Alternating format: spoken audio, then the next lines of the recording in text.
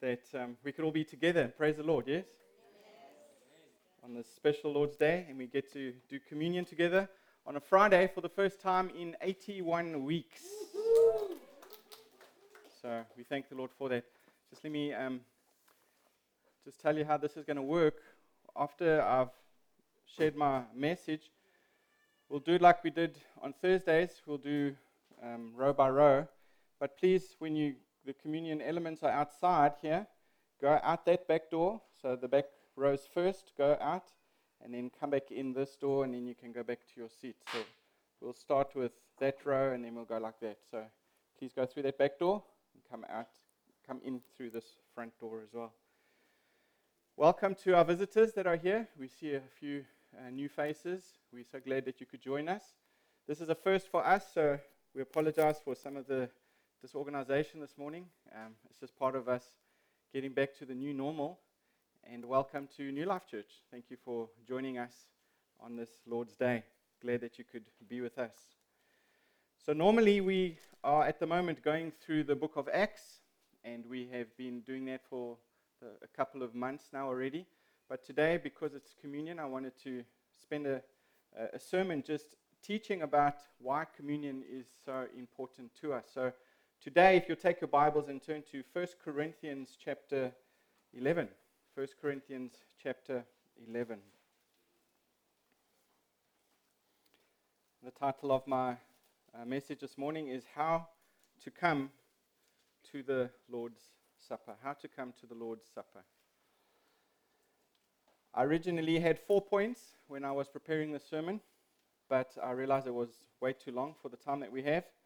So I halved it, and there's only 2 points today, and we'll look at the other portion next month when we do communion again.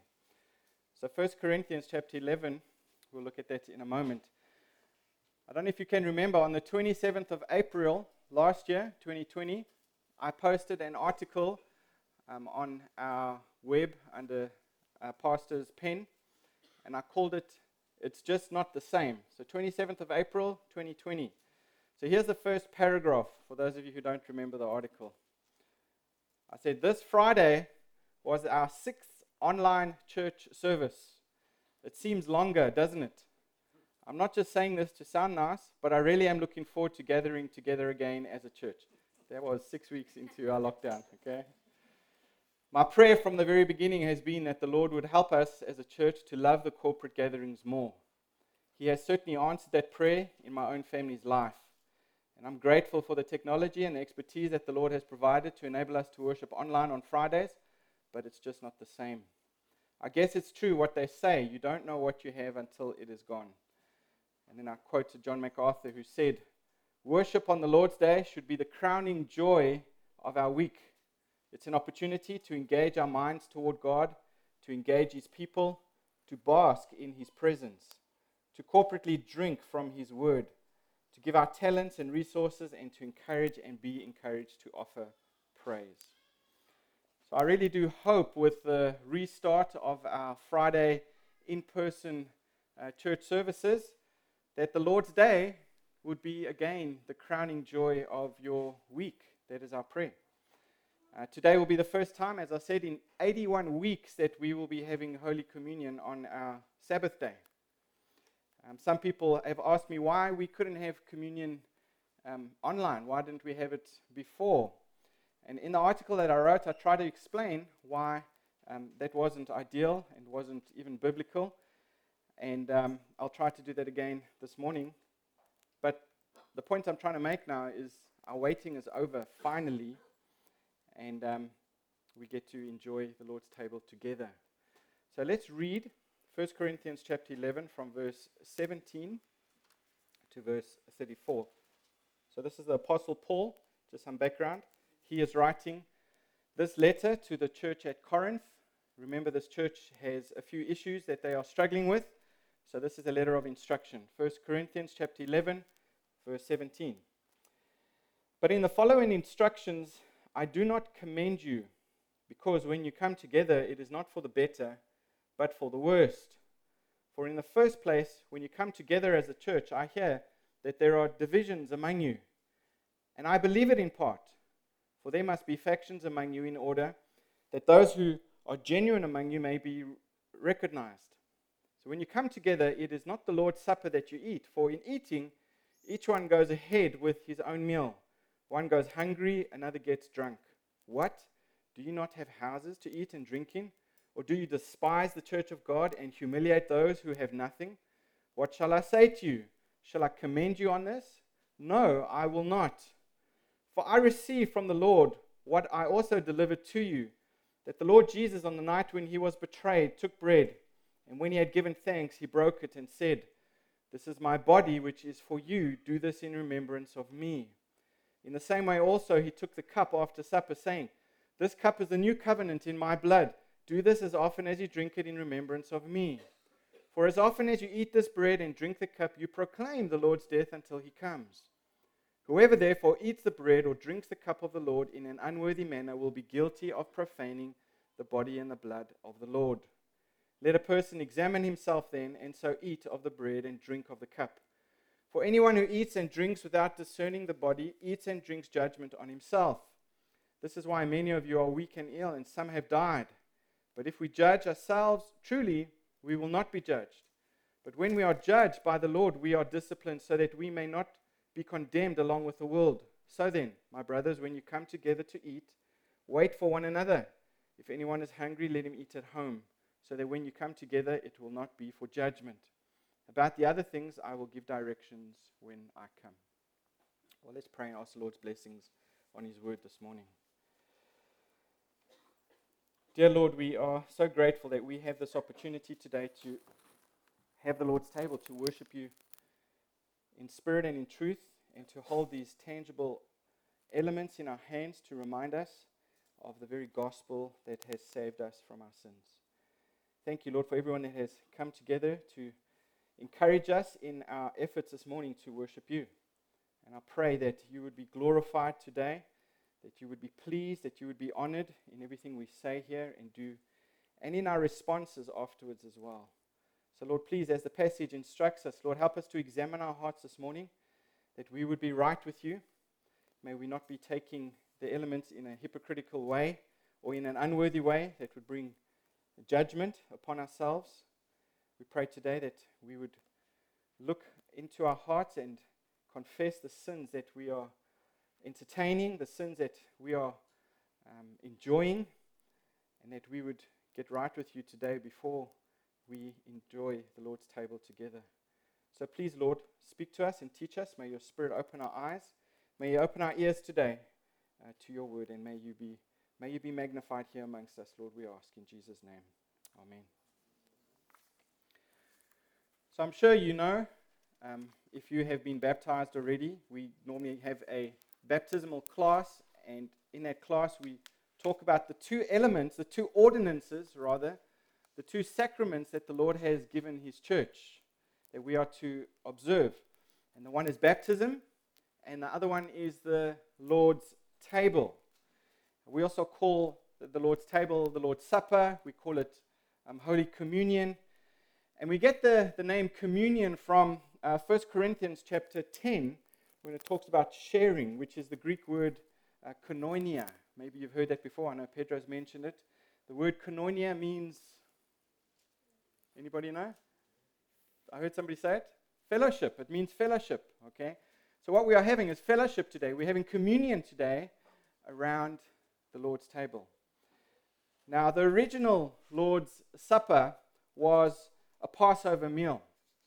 And it was there with his disciples where Jesus took the elements that they were enjoying there at the Passover meal, and he applied the meaning and adapted this Jewish feast to himself. And the idea is that just as Israel was delivered from the death of their firstborn from the slavery to Pharaoh through the blood of the Passover lamb, so we who are Christians are spared from God's judgment to slavery to sin by the death of the Lamb of God, who is Jesus Christ. So in our text here, Paul gives 4 ways that we are to come together to the Lord's Supper. And as I said, we'll only look at 2 this morning. But my first point is from verse 25 to verse 26, if you're taking notes. come to the Lord's Supper often. Come to the Lord's Supper often. So Paul quotes there in verse 25, he quotes Jesus who said, "Do this as often as you drink it in remembrance of me." And then in verse 26 he adds, "For as often as you eat this bread and drink this cup, you proclaim the Lord's death until he comes." So we started studying Acts a few months back, and remember in Acts chapter 2, in verse 46, we saw the early church, they were breaking bread together.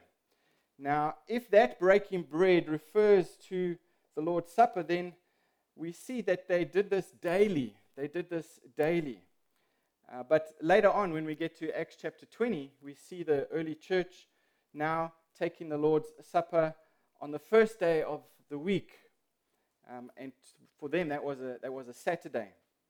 Now, you may have been in churches now where they take communion every week. There are some churches who take it less frequently, maybe once every 6 months. Churches like us who take it once a month. But there's no command that we have from the Scripture how often we are to take it. We're just told to take it frequently, and we are to do it often. But we're also told in this passage that we are to do it together. We are to take communion together. In 1 Corinthians 11 here, Paul refers 5 times to the fact that they celebrate the Lord's Supper when they all come together as a church, as one assembly meeting at one place at one time. And that's why we could not take communion online. I know some churches did that, and people were in their homes, and that's not really the communion service, because you're not coming together in one place to celebrate the death and the resurrection of Jesus. If you have your Bibles, I haven't put this on a slide, but look at 1 Corinthians. I want to show you these 5 places where it is commanded, where it's spoken that we are to come together. 1 Corinthians 11, verse 17. 1 Corinthians 11, verse 17. I love the sound of those pages. I've missed that. 1 Corinthians 11, verse 17. "But in the following instructions, I do not commend you, because when you come together, it is not for the better, but for the worse." You can underline it, come together. Look at verse 18. "For in the first place, when you come together as a church." Look at verse 20. "When you come together, it is not the Lord's Supper that you eat." Look at verse 33. "So then, my brothers, when you come together to eat, wait for one another." Look at verse 34. "If anyone is hungry, let him eat at home, so that when you come together, it will not be for judgment." 5 times it is mentioned there. The same word is repeated, when you come together. Now, someone may argue, well, is that just what they happen to do, or is that what we must do? Is the church's physical presence with each other, is it necessary, is it essential to enjoy the Lord's table? Well, Paul would argue yes. Look at 1 Corinthians chapter 10. 1 Corinthians chapter 10, verse 17. Consider this. Paul says, "Because there is one bread, we who are many are one body, for we all partake of one bread." So the picture here, the picture of the Lord's table is one of unity. And I think what they did, and what we maybe miss with our communion services, is that they actually had a loaf of bread. It wasn't like the loaves that we have with yeast in. It was probably more like a paratha or a chapati or one of the Middle Eastern breads. And they would probably break that bread. One piece of bread they would break, and they would take and they would serve and they would give to each other. And that picture was obviously of unity. And that's what the Lord's Supper portrays. That's what the church's unity is needful for. It accomplishes this oneness that Paul is talking about here in verse 17. It gathers up the many who partake on this same element together in the same place and makes them one. And we missed that a little bit this morning because we were not able to break the bread in front of each other. And with all of these restrictions, we have to obey these different rules. And that's why we're walking outside and coming back in. But that's kind of not how we would normally do it. We would break the bread together and distribute it to each other. But this leads to my second point. Look at verse 17 to verse 22. We need to come to the Lord's Supper with love for others. We need to come together, obviously. We should do it often. We should be doing it together. But we also should be doing it with love. Now remember the context. Context is king, okay, when we're studying the Bible. The context of this passage. The Apostle Paul, he is writing to a church that is having some sin issues that they are struggling with. And here he confronts the problem of division. There is disunity. There is strife here in this Corinthian church. And he has already dealt extensively with other problems and even this problem in his letter, but he's still shocked at this point. He's still shocked at the display of disunity in this church, especially at the sacred occasion of the Lord's Supper. Remember in chapter 10, verse 17, he said, "There is one bread, and we who are many are one body, for we all partake of the one bread." And there in the Corinthian church, the rich people were neglecting the poorer people. They were going first. Many people were not able to enjoy the Lord's Supper together. They would have a love feast, actually, how it first started, the Lord's Supper, and they would all, like a big potluck, they would all come together, and they would enjoy the potluck and then have the Lord's table afterwards. But it wasn't working very well. Maybe you've been in a potluck, I hope not, in our church, where you've walked up to the table, and there's like no food left. I don't think that happens in our church, eh? No. We always have enough food, eh? Especially when Soju and Elizabeth are around. But the people were abusing the poorer people, the people who couldn't really afford to bring anything. And Paul writes and he says, there is abuse happening here. There is disunity happening here. And apparently, here they passed around a loaf of bread and they broke it off. And as I said, this loaf was a picture of the fact that they are one body. And Paul is using a picture here. He's using an illustration to help them see this, to help them understand what the church is all about. And what was going on here really contradicted the whole point of the Lord's Supper. What was happening in the Corinthian church was really a contradiction of what the body of Christ was all about. So he writes in verse 18, look at verse 18, 1 Corinthians 11, verse 18. He says, "For in the first place, when you come together as a church, I hear that there are divisions among you. And I believe it in part." Look at verse 19. "For there must be factions among you in order that those who are genuine among you may be recognized." So we can see there were sheep, there were goats who were among the sheep. And I'm sure that the unbelievers that were there, who were just part of the nominal religion, were causing some issues for the true believers. But Paul is confronting the fact that there is some sinful behavior happening here. And then in verse 20 to 22, he confronts the selfishness and the gluttony. He mentions the word gluttony of those who were really stuffing themselves and even getting drunk. Can you imagine it on the common meal before coming to the Lord's Supper? They were not considerate of the slaves and other poor who were part of the church. And I think back of my own heritage in South Africa. I know of churches that would not allow black people to come and partake of the Lord's Supper. The Lord's Supper was only available for white people. I mean, those churches were just as guilty of disunity and sin like the Corinthian church. Look at verse 20. Paul says, "When you meet together, it is not to eat the Lord's Supper." And what he means here is that they're there for other reasons. They have a very selfish approach, which kind of just canceled the very meaning of this remembrance. The remembrance of the body of Christ. The very remembrance of the death of Jesus Christ. The very reason why they claim to be Christians. It canceled the whole point of the exercise. And Paul was shocked. Paul was shocked by their selfish behavior.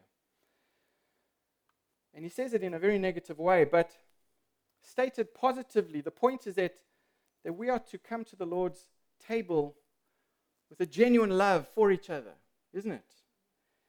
The Lord's Supper is a spiritual meal that represents a physical reality. It's a spiritual activity that we do not practice alone. You can't enjoy this unity behind a TV taking the Lord's Supper. You cannot enjoy this unity taking the Lord's Supper on your own, in your home, in a separate bedroom. That is not the point of the Lord's table. We have to do it in the unity with the brothers and sisters of Christ. You can and should pray and read the Bible by yourself. Of course, we do that during the week. But much of the spiritual life that happens on a daily basis is really hidden from each other. But the Lord's Supper is to be celebrated with other people, corporately. That's the beauty of the Lord's Supper. So to come to it properly, we first have to deal with damaged relationships as best as we can. We first have to deal with awkward relationships that we may have with other people in the church. We can't just come to church and ignore the people and then partake communion, ignore the people that we are having some issues with. I remember a pastor told me once, Gareth, I used to go to church and I used to know that the people that were causing trouble for me were seated on the right side of the church. And I would always go to the left side of the church so that I could avoid them, so I didn't have to see them. So I didn't have to speak to them, so I didn't have to be troubled by them. And he said it would go on like that for weeks and for months. I would just walk into the church. I know they were sitting on the right side, so I would go on the left aisle. I would avoid them completely. And he told me he realized how much in the wrong he was for not examining his own heart when he came before the Lord's table. There was disunity and there was division in his own heart. And he confessed his sin to me and he asked me to pray for him about that. But think about this for a moment. Since March last year, since we were forced into lockdown, we were forced to socially distance ourselves from each other. And that's kind of what COVID has forced upon us. But notice here how the Lord's table is doing completely the opposite. The Lord's Supper is forcing us together. The Lord's forcing us to love each other properly. It's forcing us to break those points of isolation and come together and love each other as we should. After 81 weeks, our church is not the same, is it? Some members have left. New members have joined. One of our elders and his family have immigrated back to their home, and even a new elder has been appointed during these 81 weeks. Looking at some of the children that we haven't seen for 81 weeks, they have grown up. Some members will have to meet other members again. We'll have to reintroduce ourselves or even introduce ourselves to new members. And we have to be intentional to get to know each other now. But during COVID, I think Satan has done his best to scatter the church of Jesus Christ. I think that was his aim all along. And I think at least for a time, physically, Satan succeeded physically. And of course, as a church, we've tried everything that we could to minimize this effect, to minimize this isolation with our online services, with our Zoom meetings, with our different home meetings. But the point today is that we are back. The point is today we are back after 81 weeks. And this is exciting. This is exciting, but we need to learn some of these lessons along the way, right? We need to do everything we can to protect the unity that the Lord wants us to have as a church. We need to do everything we can to once again build relationships in the church. We need to do everything we can to maintain these relationships with each other in the church. Paul says in Romans chapter 12, verse 18, he says, if possible, so far as it depends on you, be at peace with all men. But to the best of our ability, we should seek to be right with others before we come to the Lord's table. Jesus taught in a Jewish context. He said in Matthew chapter 5, verse 23 and verse 24, he says, so if you are offering your gift at the altar, and there remember that your brother has something against you, verse 24, leave your gift there before the altar and go. Do we have a slide for that? Okay. First be reconciled to your brother, and then come and offer your gift. Let me read that again. If you are offering your gift at the altar, and then remember that your brother has something against you, leave your gift there before the altar and go. First be reconciled to your brother, and then come and offer your gift. So God wants us to be reconciled with one another. That's the whole point of coming together. That's the whole point of being a church, a congregation. But He wants us to do this in the right way. He wants us to be reconciled before we worship. Before we worship. Otherwise, we are like these religious hypocrites that we read about in the book of Acts. The Pharisees who came and offered these offerings, and their hearts were not right towards the Lord. And maybe before COVID, think about this for a moment. Let's apply this to ourselves. Maybe before COVID, there was someone in the church that you were avoiding, and you weren't talking to, and you haven't had to talk to them because of all the rules that we've had to consider. But now the time to meet privately and resolve those issues in a spirit of humility and a spirit of forgiveness, so that we can participate in the Lord's Supper with a clean conscience, is here. It's here. Let me take this a little more deeper, a little more personal. Husbands and wives, maybe you have had an argument this week. Maybe you've been fighting with each other. Maybe you haven't resolved those issues. Hytham's smiling because he doesn't have a wife. It will happen, I promise, Hytham. It will happen when you're married. Take the time to reconcile. Take the time to reconcile. Realize that the first Thursday of the month, we are going to take communion. And you're going to stand before the Lord and give Him an offering. Are you going to do it in a hypocritical way?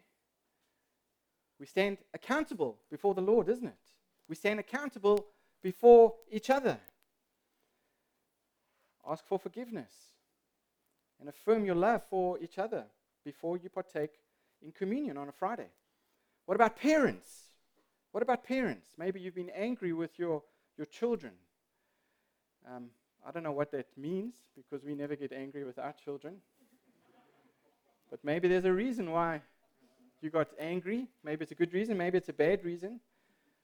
But now you're confronted with the Lord's table. Take time to reconcile with your children. Take time to love them.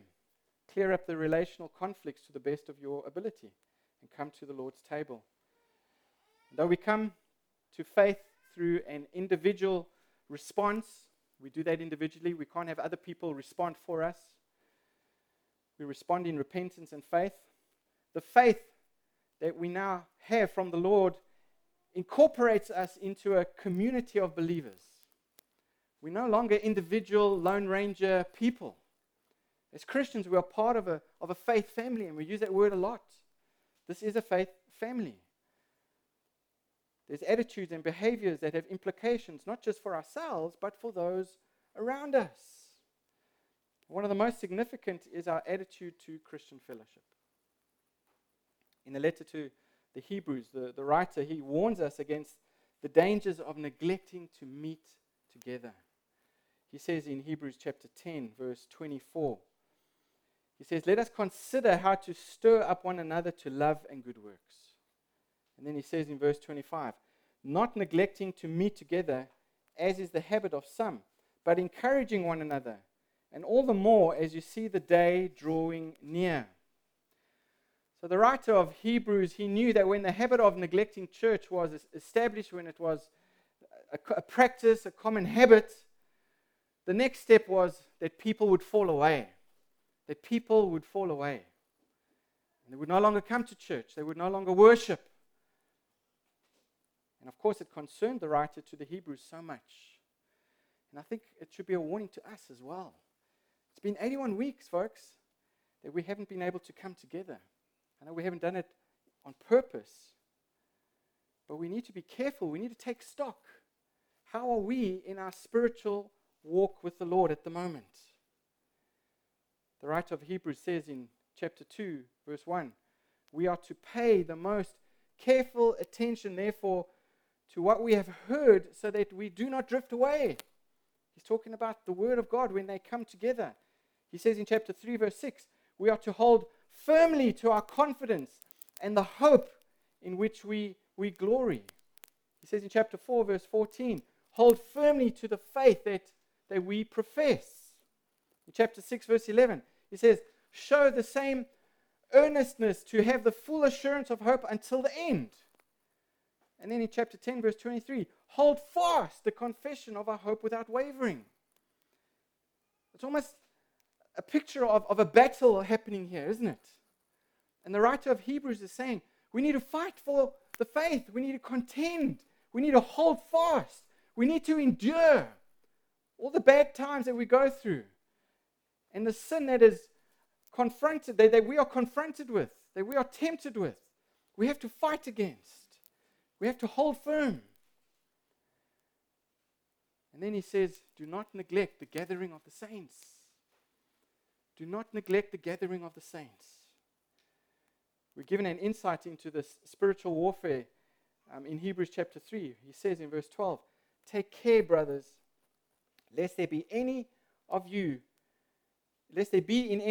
an evil, unbelieving heart, leading you to fall away from the living God. But exhort one another every day, as long as it is called today, that none of you may be hardened by the deceitfulness of sin. For we have come to share in Christ, if indeed we hold our original confidence firm to the end. So what he's saying is, don't play with sin. Don't ignore sin.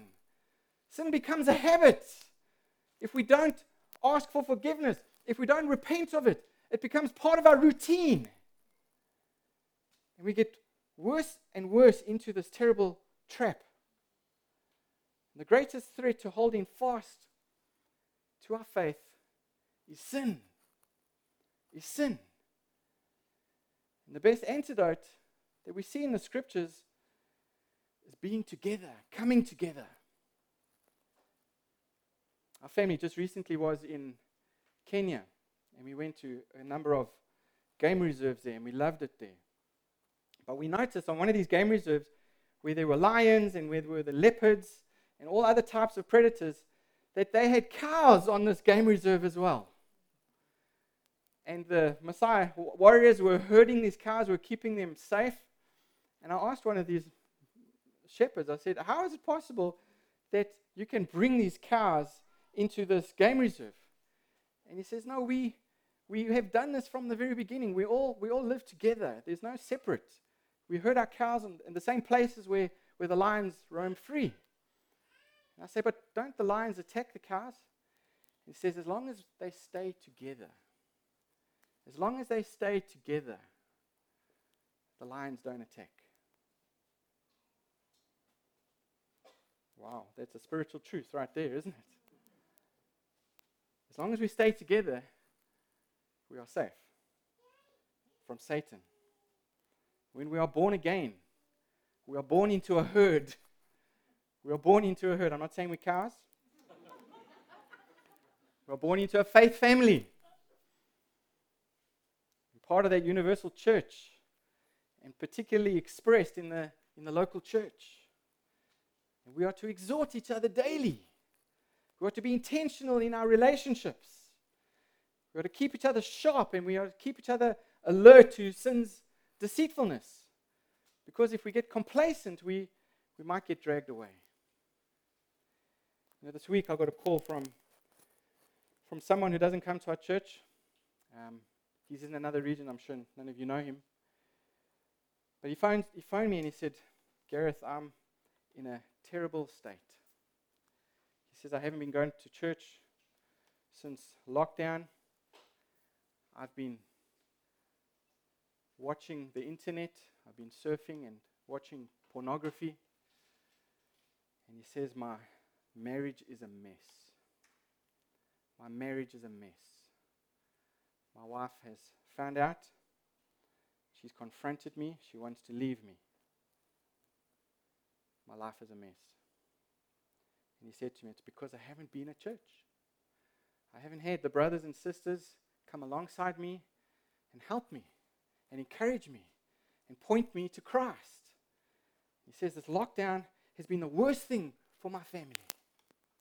The worst thing for my marriage. I haven't held myself accountable to any pastor, to any leader. I've been a rule to myself. And my marriage is broken. We need each other, folks. We need to come together. The whole point of the Lord's Supper is so that we come together. And we haven't enjoyed this for a long time, and there has been suffering. I'm sure maybe you can relate to the story. I'm sure maybe even in your own marriage, maybe in your own relations with your children, maybe even in some relations in the church. There's been suffering, there's been loss. And every loss is a form of suffering. But whether we realize it or not, we have all suffered from being apart from one another in one way. We've all suffered not being able to partake in Holy Communion together. We have all suffered not being able to hold ourselves accountable to one another. We have all suffered not being able to come alongside each other and encourage each other in our faith. But our waiting is over. Our waiting is over. We can't erase the last 81 weeks, but we can learn lessons that we have been taught along the way. What have you learned in God's providential, ordered time these last 81 weeks? The Lord's Supper itself is meant not only to satisfy our hearts with Christ's goodness, but also to stoke in us a desire for when we will see Him face to face. And we'll talk more about that next week. But Jesus says in Matthew 26, verse 29, just before He leaves His disciples, He says, I tell you, I will not drink again of this fruit of the vine until that day when I drink it new with you in my Father's kingdom. And I pray that the absence of this meal has made you hungry, not physically, but spiritually, for that future meal that we will enjoy with Jesus one day. Let's pray together, and then I'll give some instructions how we partake. Father, we do thank you for your word. Thank you today for teaching us.